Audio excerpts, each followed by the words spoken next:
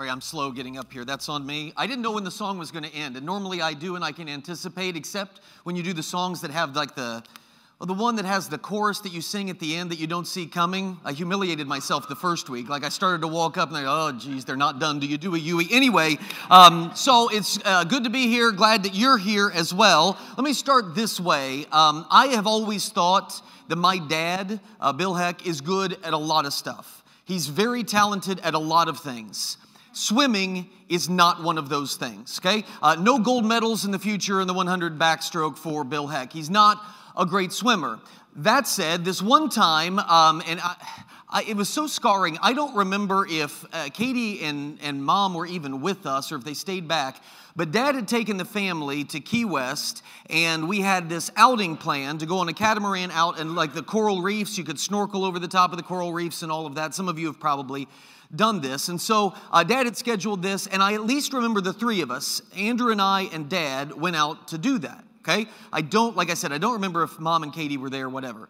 So Andrew and I started swimming, and we got far away from the boat because the guides tell you that you can't take your life jackets off. You're not supposed to do that. So we wanted to get far enough away that they couldn't see us take our life jackets off because you can't see the coral reef from way on top. You want to get down low. So we would dive under and get pictures and all of that. Andrew's the idiot that got cut by the coral on the coral reef. How do you explain that when you get back to the boat? Like you just like a piece of coral came up and attacked. Anyway, so we're over there doing that, and the time came for us to get back to the boat. And as we're swimming back to the boat with the life jackets and all of that, we look off, and in the distance, almost as far away as we had gone, but in the opposite direction, there's a swimmer out there that's kind of bobbing along in the water. We thought, oh, well, whoever that is had the same idea that we did.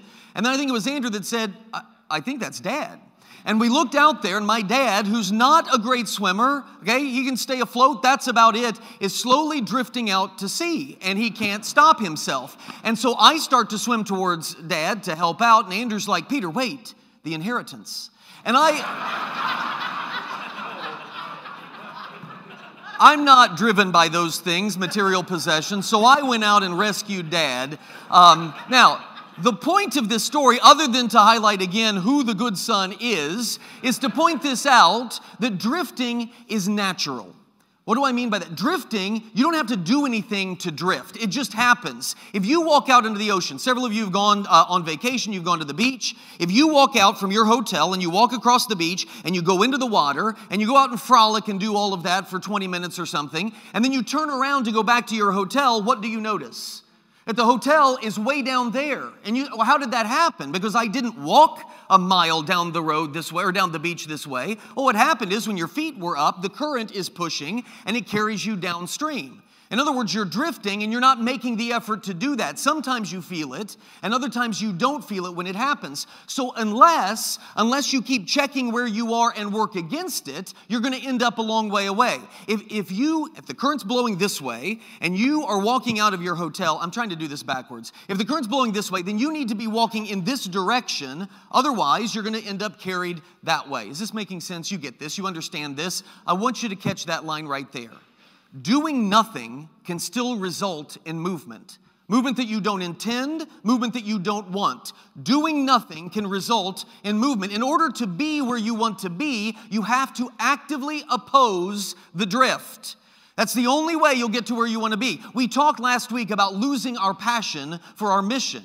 This mission to seek and to save, this mission to make disciples of Jesus and train others to make disciples of Jesus and to grow a ministry. Well, how does it happen? Well, there's a lot of different ways, but one of the big ways is this, that you have these strong currents of culture that are pushing in a direction. We mentioned those last week. The strong currents of culture are pushing this way, and you add that to a natural apathy or inattention to your faith. And when that happens, you're pulling up, you're my dad, who's sitting there with a life jacket on, just floating, and the current is going to carry you out to sea. That's one of the ways that you can lose your passion. It's what I want to talk about this morning. If we don't actively oppose the reality of drift, then we will move away from our first love, whether we intend to or not. We'll just find that that's where we are. If you got your Bibles, flip to Hebrews chapter 2. I want you to see what the writer of Hebrews says here in the first 4 verses. This is the main, virtually only passage I want to look at this morning. It's more an application sermon. So look at these first 4 verses here. We must pay more careful attention, therefore, to what we have heard, so that we do not drift away.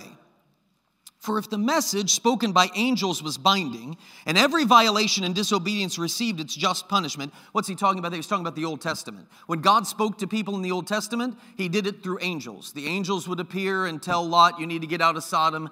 And when they listened to the angels and obeyed the word of God that came through the angels, everything was fine. When they didn't, there would be punishment. You remember Lot's wife, a pillar of salt. Not a good end. Okay, anyway, so then verse 3. How shall we then escape if we ignore such a great salvation? This salvation, which was first announced by the Lord himself, by Jesus himself, was confirmed to us by those who heard him. God also testified to it by signs, wonders, and various miracles, and gifts of the Holy Spirit distributed according to his will. Christians do not suddenly wake up, abandon the faith, and jump into heresy. That isn't what happens. You drift through error into heresy. It's a natural thing that occurs because you are not paying attention to the elements of your faith. I always made fun of my sister-in-law, Christina, for a number of reasons, but one of the reasons was when they first had Emily, who's a senior now in high school, when they first had Emily, they would go out to visit Christina's family in Delaware. And when they would go out there, they would go to the beach. And Christina was petrified. I don't know if her parents did this to her, petrified of the riptides, the rip current. And she would always talk about it. They would pull up in the parking lot and they wouldn't let Emily get out of the car because they were afraid the rip current might reach up from the ocean and grab her in the car and yank her out to sea. I have noticed as Emily's gotten older, they're not nearly as concerned about that anymore. It's more of a, go on, Emily, go a little further out into the ocean. You see how it pulls you? Keep going. Anyway, and I'm not really sure what's going on. Now, listen, this idea of a rip current. Drowning in heresy begins with drifting towards error. You slowly get further and further and further away from your first love because you are not paying proper attention, that the writer of Hebrews is saying. And before you know it, that rip current has you, and it does pull you far away. We need not worry about a rip current coming up and taking us if we're paying attention to our faith, any more than a rip current's going to reach up into the parking lot and yank you out of the vehicle. It doesn't work that way. We need to pay attention, though, so that we do not drift. That's when it does happen. So what does it look like when we drift?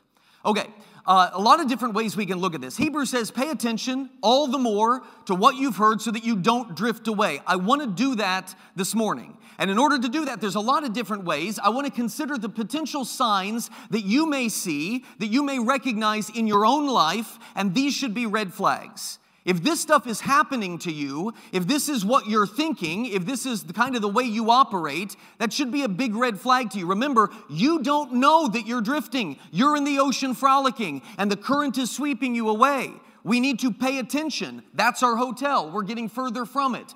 Pay attention. So there's a lot of different ways that we could do this. I read, there's an author named Trevin Wax, and he has a book called The Thrill of Orthodoxy and all of this. He has in there what I'm going to call Trevin's 4. These are 4 different individuals, 4 Christians. All of these guys are Christians, okay? And I'm just going to apply a random name that I've just chosen totally at random, no tie-in to anybody that you know or I know, and I want you to look at these and say, I'm kind of like that, or there's part of me that is like that, or there's part of me that's been like that, okay? Just 4 different names, and I hope that as we go through this, you'll begin to see what I mean about the reality of drift. All right, the first one, totally chosen at random. Let's go with Phil, all right? Phil is the guy who's just going through the motions. I don't feel much of anything, Phil confesses to his friends. I guess I should say these 4 are like having a conversation. I don't feel much of anything, Phil confesses to his friends. They nod, grateful for his vulnerability in describing the state of his spiritual life. I go to church, I read my Bible, because that's what I'm supposed to do. I don't pray as much as I should probably, but hey, I'm still attending church, even when I don't get much out of the singing or the sermon, which is impossible. One of his friends asks him if he wants to feel closer to the Lord. Phil says yes, and he starts talking about the early days of his faith when he felt most on fire. Certain songs always made him tear up. He enjoyed time in God's Word. He was always excited to attend church. He waited with anticipation for what the Lord had for him in that service. But those days are gone. He does stress to his friends that even though he doesn't feel as close to God, and even if he doesn't have the same energy as he did before, he's going to be fine. Of course, I still believe in Jesus, he says. I haven't changed my beliefs. Maybe something will come along that can help keep me from just going through the motions. Until then, I'll just keep doing what I'm doing. All right, I don't know if that's you, if it's ever been you. Let's recap it. Phil doesn't feel much anymore about his faith. He attends church. He's not getting a lot out of it, but he just goes because that's what he's supposed to do. He used to feel on fire for Jesus, maybe after a church camp or a weekend retreat, something like that. And then he says, of course I still believe in Jesus. It's not like I'm walking away from my faith. I believe in Jesus, but I just feel like I'm going through the motions. So I'm just going to keep doing what I've always done. And hopefully, something will happen and it'll rekindle the fire. I don't know if that's you, if it's ever been you, if it's you right now, or there's parts of it that are you. We'll leave Phil there for just a second. Let's go to our second name, chosen at random, Jason. Okay, now Jason is a guy who's just living the faith. Jason jumps into the conversation. The problem for you, Phil, might be that you're not serving others enough. The Christian life is all about doing what's right, no matter how you feel about it. Studying the Bible, knowing theology, that's great and everything, but I'm more of a practical guy. Theology is for thinkers, and Jason is a doer. What's the point of believing all the right things if it doesn't lead to a change in life, he thinks. Every morning, this is what Jason does. He gets up, he reads a snippet from his Bible, maybe like in a devotional, trying to glean some wisdom that'll power him through that particular day. His focus is on living the faith, not analyzing it. That's why I don't get into the details of doctrine, he says. Most doctrine just causes division anyway. Theology can distract us from living out our faith. And he vents his frustration with Christians who focus so much on specific doctrines, thinkers who overcomplicate things. Of course, I still believe in the important stuff and all of those doctrinal points. I just think you need to keep it simple, just the basics. I'm not saying theology isn't important. It's just that what matters most is not what you say you believe, but what you do. Love God and love others. It's as simple as that. All right? So that's Jason. Jason is living the faith. Let's recap it. Maybe this is you. More of a practical person. You're not going to dig into the word. You're not a person, a theologian, and you don't really care to be. You're a doer, not a thinker. You're not into the details of doctrine. Somebody else can figure all that out, but that's not for you. Of course you still believe that stuff. Yeah, I'm not saying I don't believe the doctrines. I'm just not really that interested in them. I want to keep it simple. Just give me the basics. I want to love God and love other people because what matters most is what you do. Okay, I want you to remember, I'm not talking about non-believers here. I'm not going to spring on you that none of these people are Christians. They are Christians, but this is what they're dealing with. Maybe this has been you or maybe this is you. All right, third name, totally chosen at random. Let's go with Ben. Ben is wrestling with the hard stuff. This is what he says. It's not simple for me, Ben chimes in. Sometimes it's hard to love God and love others when you feel like loving God and your faith contradicts the deepest beliefs of the other people that you're supposed to love. That's why I focus on the parts of Christianity that really resonate with people. See, Ben is doing the hard work of ministry on a college campus, always looking for opportunities to share the gospel there. Of course, I believe all of it, even the hard-to-swallow teachings. But I don't go there and talk about those unless I'm asked specifically, because Ben is used to all of the arguments. Christians are too intolerant because you believe Jesus is the only way. Your God can't be loving if you think that there's a hell. Your God and your church discriminate because you don't perform same-sex weddings. Most people making a case for Christianity these days are going to run into those objections, Ben argues. It's tough. When I have these conversations, I try to show those people that I'm as uncomfortable with some of Christianity's teachings as they are. It's more human that way, more vulnerable, more authentic. To be honest, Ben says, I'd love for Christianity to be different in some places. I think it's important to let people know that I'm like everyone else, just wrestling with the hard stuff that seems super offensive these days. All right, so here's Ben. He struggles. How do I love other people when my faith is contradicting something that they believe that they are and that they believe they should do? How am I supposed to love them and make them realize I love them? Of course, I believe in all of those hard teachings, but I'm going to avoid those if possible because it really turns people off. He prefers a more human, a more authentic approach to his ministry. He's vulnerable with folks about wrestling with the hard stuff. Make sense? Maybe that's been some of you. Maybe that is some of you right now. I think that right there is a lot of Christian college kids. They don't know how to navigate that. And then our last one, chosen at random, let's go with Kyle. Kyle sees an opportunity to jump into the conversation and can't wait. I'm so excited to see what's happening with my church. We're planning a new church in a major city. The pastors are incredible. All right. And the needs in the community are so big, his smile is infectious, and there's excitement in his eyes. When someone asks about the church's vision, he says it's all focused on the needs of the community and how the church can make a difference there in that community. We're going to incorporate different styles of music. We're going to be intentional about ethnic diversity. We want to reflect the demographics of this big city. There's never been a church like this that I know of, or at least not very many. Kyle himself is anxious to lead an initiative that'll serve disadvantaged families in the city. When someone says, how are you going to get people who are so far away from God to come to him and have faith in him? Kyle says, well, yeah, that's the main thing, of course. The gospel is the heart of everything that we do. It's the reason we want to get involved in the community, and it's why we want to be diverse and service-oriented. Believe me, we're committed to the basics. We're just going beyond that. We're building out from the gospel. And then he goes on about other elements of the church that excite him the most. So where is Kyle? He's very excited about their church. It's a service-oriented church that focuses on caring for people. And this is what he says. The gospel, of course, is the main thing, but we're going beyond that. We're building on the gospel and going out. He wants to hold to the basics, but what is most important? He's committed to doing big things in the community. 4 different people. And again, I would say maybe you're not one of those people entirely. Maybe you have elements of that. One of the reasons I love these 4 is because I think that those 4 are likely in this room. I think they're replicated throughout this room, elements of them. I'm excited because I feel like I have been every single one of those people in some ways in my life. What do I mean? I felt before like I'm going through the motions. I've been a Phil. I've had that feeling before. And I've been pulled towards focusing on doing at the expense of the doctrines. I've been a Jason before, and I know that I felt uneasy about how countercultural parts of my faith are, and I'm almost a little bit embarrassed to say that this is what I believe when everybody in the culture is saying something different. I've had some Ben in me before, and I felt excited about the work that we're doing, and I'm anxious to see the results. I've been Kyle as well, and maybe you have been too. I just want to point out, all 4 of those are Christians, and all 4 of those are in real danger of drifting. The very thing that we're talking about this morning. If we want to know how, then we need to pay attention to what is being said in each one. Go back and look at this. Phil, did anybody notice what was similar in every single one of those? I'm just curious. Yeah, see, that's why you need me. All right, anyway, so Phil, I'm kidding.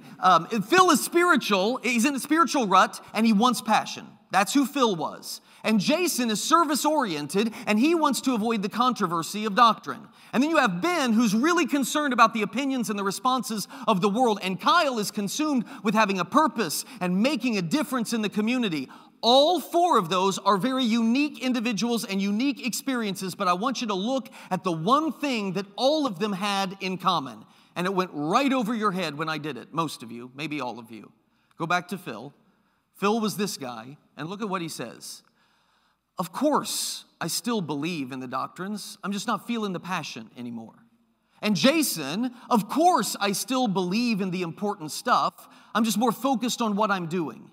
And Ben, what did Ben say? Of course, I accept the hard teachings. Yeah, of course I do. I just don't talk about them when it upsets people. And Kyle, well, yes, the gospel is the main thing, of course, but we're just focused on this over here. Do you know what each one of those people are doing? This is the danger of drift. This is what I'm talking about. In each of those totally unique individuals, there was assumption. Taking the truth of God for granted. Taking what it is that we believe and saying, well, of course I believe that, but, and following it up with something else. That is the path to drift. When you begin assuming things about your faith, well, of course I believe that. You're not invested in it. You're not pursuing it. You're not passionate about it. You're assuming this. A lack of interest in the truths of Christianity. A lack of confidence in the power of the gospel message. I want you to look deeper into this for a second. Phil believes that truth is present. He just doesn't find it to be powerful. It's not moving him anymore. He knows truth is there. He's just not impressed with its power. And what about Jason? He knows that truth is there. It's just not relevant. Doctrine doesn't impact people. Me going out into the community and doing things, that does things. And Ben, he knows that truth is present. He's just embarrassed by the truth. And Kyle, he knows that truth is present, but he just doesn't find it life-changing and effective. Sharing the gospel of Jesus doesn't build somebody a house. Building somebody a house, now that's doing something for them. That's life-changing for them. All of them acknowledge the reality of truth, but that isn't what drives them. There's something lacking in each of them. When you're assuming and taking for granted the truths of Christianity, you have lost what I mentioned last week, the astonishment and the awe of what it is that we believe. And without that, watch how this happens. Without the astonishment and the awe of what we believe, then what we believe becomes boring. And when what you believe becomes boring, you become apathetic towards what you believe. You're looking for other things to excite you. You know what you're doing? You're lifting your feet up in the ocean. I'm bored with this. And you start looking around for other things. You're not investing in your faith. You're not dwelling on those things, and drift happens. Apathy is a recipe for drifting in the faith. Now, the way that those guys are going to drift, it's totally different. So if you're one of those people, maybe we should know what we should be looking for. This was Phil, remember? How is Phil going to drift? Phil might drift in a couple different ways. If he's not feeling it anymore, one way he might drift is by simply accepting a lifeless spirituality. That's just the way that it is. God's never going to be real to me anymore. Over time, God is distant, and I'm going to come to accept that. Christianity then becomes rituals and practices without any passion for worship whatsoever. And some of you maybe are there. But there's a second way that Phil will drift. The second way, he'll look for something exciting to fill the void. He wants that excitement. And so he's going to look for it with new beliefs or innovative practices. Do you remember a few months ago when we were doing the You Asked For It series and we talked about the New Age spirituality and the Enneagram and the yoga stuff if you dig into it, and the Christian mysticism that exists out there? Remember we talked about this? How is it that solid Christians get pulled into things like New Age spirituality? That right there. That's exactly how it happens. They are looking for something to supplement their dry faith. I need all of these new innovative practices. I need to do these new things and borrow from this over here in order to spice up my spiritual life. That's how drift happens. How does drift happen for Jason, who's more of a practical person? He doesn't concern himself with doctrinal details, which means he is perfectly susceptible to false teaching.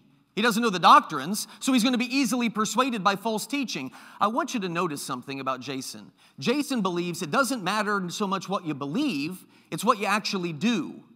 Do you understand how that undermines the complete gospel message of Jesus Christ? We do see that, right?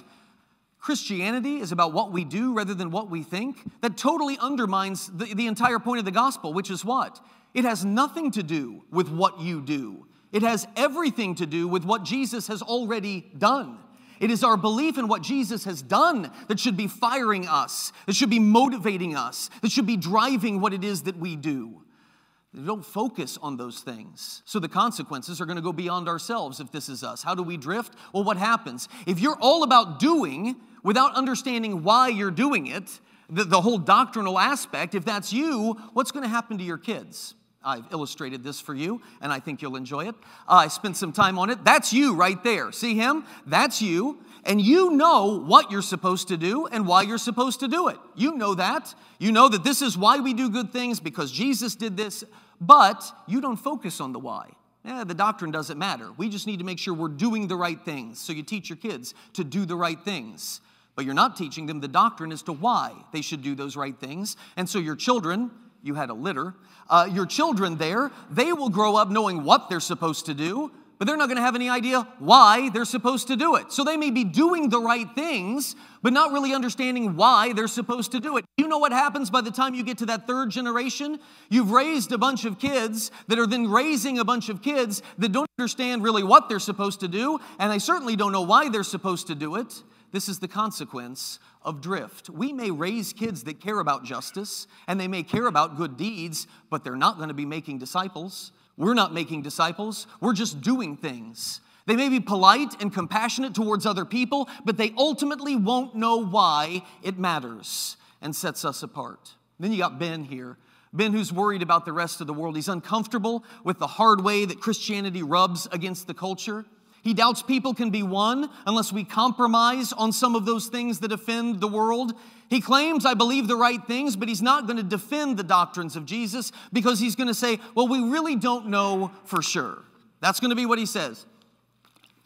Over time. I mean, technically, Jesus never said anything specific about abortion.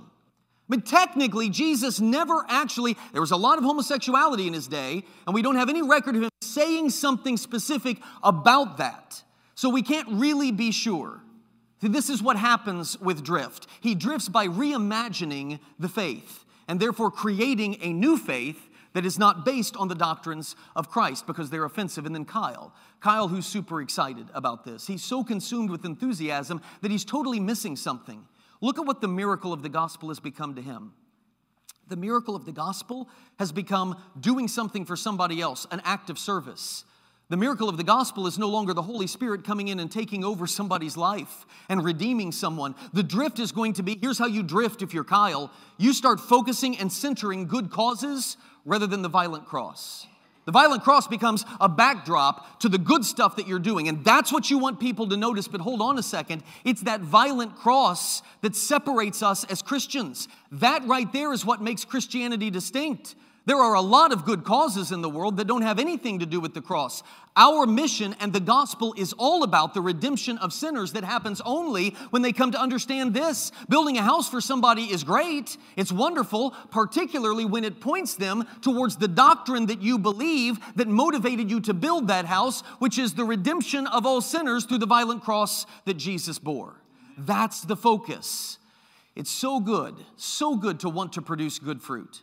I think it's wonderful when people want to do good social work and good politics and good art. It is wonderful to want to produce good fruit. But Christians, where does good fruit come from? It comes from God, the gift of the Holy Spirit. So if what you're doing, if that passion leads you to drift from the very gospel that brings the Holy Spirit, that results in that fruit in the first place, then you're not really in this for the good fruit. So what's the solution? That's the big question, right? All right, we'll get into this more next week. But for right now, I want to focus right here, okay? I don't want to put too much on you, and I've given you a lot. So let's focus in on this right here. Being adrift is rarely intentional. People who drift from the faith, they're not choosing to drift from the faith the majority of the time. You don't even know that it's happening. And that's why Hebrews is teaching us to pay attention. It's also why Jude wrote this. Look at what he says. You, dear friends, by building yourselves up in your most holy faith and praying in the Holy Spirit, look at this, keep yourselves in God's love as you wait for the keep yourself in God's love. Pay attention. And as you're walking, make sure that you're walking diagonal towards your goal, intentionally pursuing God's love so that the winds of culture or the waves of culture, the current, doesn't take you away. We're being told that right there. This is maybe my analogy. Life isn't a lake. Don't think that you're just going to bob along like my dad and not go anywhere, sitting in a lake with a life jacket on. It's a river. And that river is flowing in one direction, and it's towards the falls. It's towards destruction. That's what we're all in. You know what Proverbs says? There is a way that seems right unto a man. It's the way everybody's going. Everybody's going this way because it seems right. And we're never going to turn around because it seems right to us. That's the way the river is flowing. And what's the end of that proverb? There's a way that seems right unto a man, and the end thereof is death. That's the way the river is going. If you pull your feet up and you drift and you float, that's the way you're going to go. We're being told to keep ourselves in the love of God, to fight against that drift, to pay attention to those things, to invest in those things. We're tempted to forsake our first love and pull in the oars and float, conforming to the world. It happens all the time. And from the perspective of eternity, from the perspective of a disciple of Jesus, you know what it looks like? I got this video clip for you. I'm going to show you. If you ask people the dumbest animal on earth, they will always say the sheep. Sheep get a bad rap. They're not the dumbest animal on earth. I have never in my life seen a dumber animal than a lemming. Do you know what a lemming is? These things, every year, they migrate. The only reason lemmings still exist is because some lemmings are even dumber than the rest of them and can't figure out how to do what the rest of them do. You know what the rest of them do? They commit mass suicide every year. They migrate to the Arctic Sea and then they chuck themselves into the Arctic. It's the weirdest thing in the world. Watch it and then I'll make my point. In this land of many mysteries, it's a strange fact that the largest legends seem to collect around the smallest creatures. One of these is a mousy little rodent called the lemming. Here's an actual living legend. Ahead lies the Arctic shore, and beyond, the sea. And still the little animals surge forward. Their frenzy takes them tumbling down the terraced cliffs, creating tiny avalanches of sliding soil and rocks, and seemingly indestructible lemmings. They reach the final precipice. This is the last chance to turn back. Yet over they go, casting themselves bodily out into space.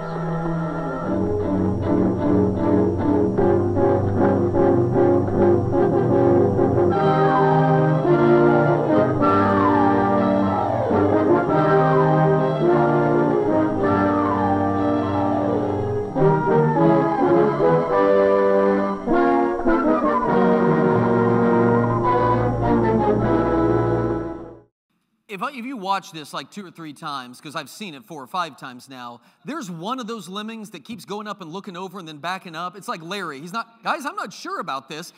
Look, okay, that's the dumbest thing in the world. They just go there, that's what they're supposed to do, and they fling themselves off, and they try to get across the Arctic Sea. They make it for a few minutes, and then they drown. And I love the fact that the cameraman just sits there and films the whole thing. Doesn't help the little boogers. He just watches them drown. All right, here's my point. We are called to actively resist drifting the way everyone else is going. The lemmings are marching in one direction, and we're being told, pay attention. Don't go in that way. We can do that with discipline. We can discipline ourselves. Sure, we can.